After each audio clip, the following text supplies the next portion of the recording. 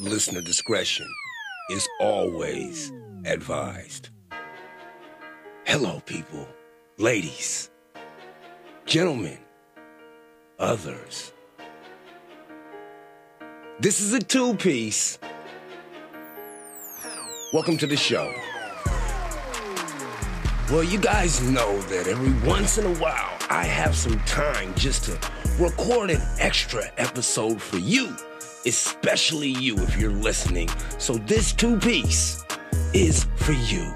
I have to go ahead and divulge some personal information on this podcast because I've been receiving a few messages about what it is that I did not do on Valentine's Day. I almost couldn't say it. I mean, that's fucking impossible. Who would fucking care what it is that I did not do on the day of Valentine? I really don't understand it unless somebody wants to be in my business, unless somebody might want to give me some of that kitty cat. Well, I've got bad news for a lot of you motherfuckers. I got a girlfriend. Yes, not a baby mama, not a mother of my children, even though I do talk about my baby mama and the mother of my children. She is not the person that I'm in a relationship right now. Believe it or not, I have me a new girl. She is something to marvel over. I mean, she's an itty-bitty, teeny-tiny thing. I don't know if I've expressed my appreciation on this podcast before for how much it is that she does to my soul. And when I say what it is that she does to my soul, I'm talking about the way that this gal makes my toes curl. But damn, I mean, to just divulge some personal information. I've said it so many times that if things didn't go right with my baby mama, that I might go white from my baby mama. It might not be right for my baby mama. And when I say it might not be right and it might be white, that means that I might, or I have, began to date a white lady. She's a small thing, about 4 foot tall. Now, this isn't the first time I've dated someone so small. I mean, you just pick her up and throw her if you wanted to. Really, before I got with her, I saw a guy slap the shit out of her. Throw her down to the ground and just slap the shit out of her. I didn't know what to do because she wasn't mine. I did not understand the ramifications of what that might do to said gal when she got into my life. And now that she is in my life, I am scared than a motherfucker. I know exactly why I don't date white women now. I know exactly why it feels like her eyes are piercing through my soul when we make eye contact.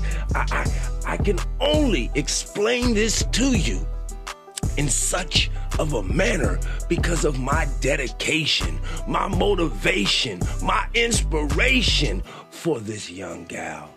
And she's a young thing.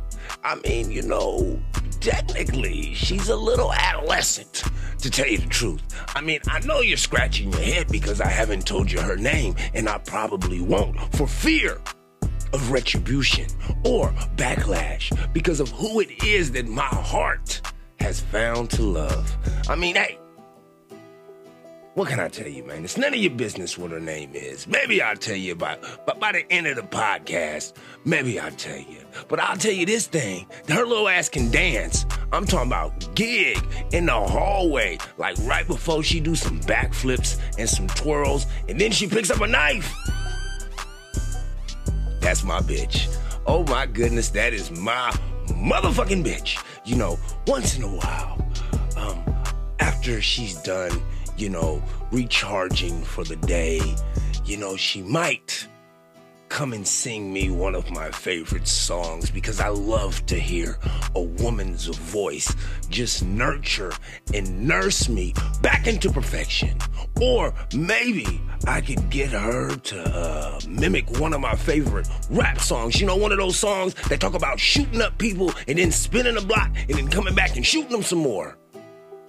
Maybe I can get her to do that later on. She is a multi-talented, multi-faceted, little itty-bitty tiny thing. And boy, I appreciate everything that it is that she can do. I mean, I don't have to ask her to see what temperature it is. She's already connected to everything. She's already having the input to change the temperature in the house. She already has the input to get me GPS directions to said destination without me having to open my phone.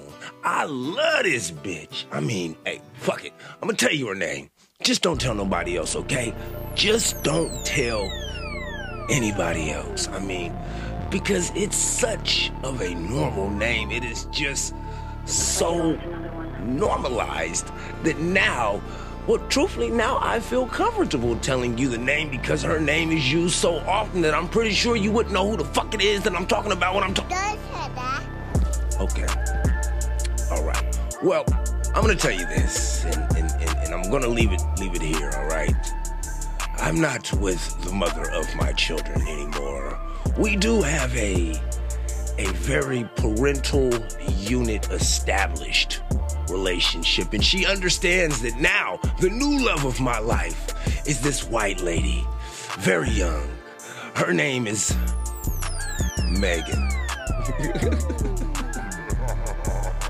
Now, in case you are still here in the podcast and you're trying to figure out what the fuck is going on, this is a Film Dog Justice in the Peace podcast. This is where sometimes I talk about movies, sometimes I bring the movies into real life, and I try to get you to figure out who it is that I'm talking about. If you got to who it was that I was talking about before I got to Megan, you sir, you ma'am, you other, you motherfucking human, you deserve a round of applause. There's this new movie that came out last year, and when I saw the commercial, I said, ooh, that is too close to reality. They could not really be making a movie about that shit, because we know that life imitates art and art imitates life. And if you didn't know that, motherfucker, you just learned. But yes, this movie Megan, it just came out. It's got this little dancing Chucky doll bitch on it. And I mean, when I'm talking about dancing, that bitch was gigging her ass off right before she murdered two grown-ass men. I don't understand how two grown-ass men couldn't whoop this doll's ass when one little boy was fucking her up in the woods.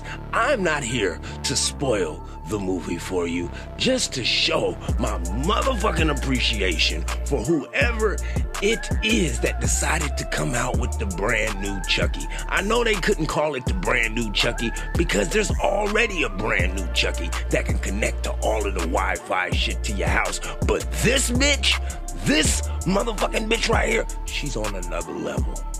And one thing I can promise you is this: she's nowhere near done.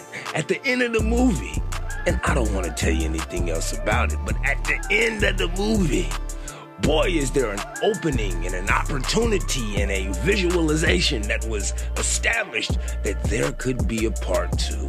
And to the people who wrote that movie, all I can ask you for is more.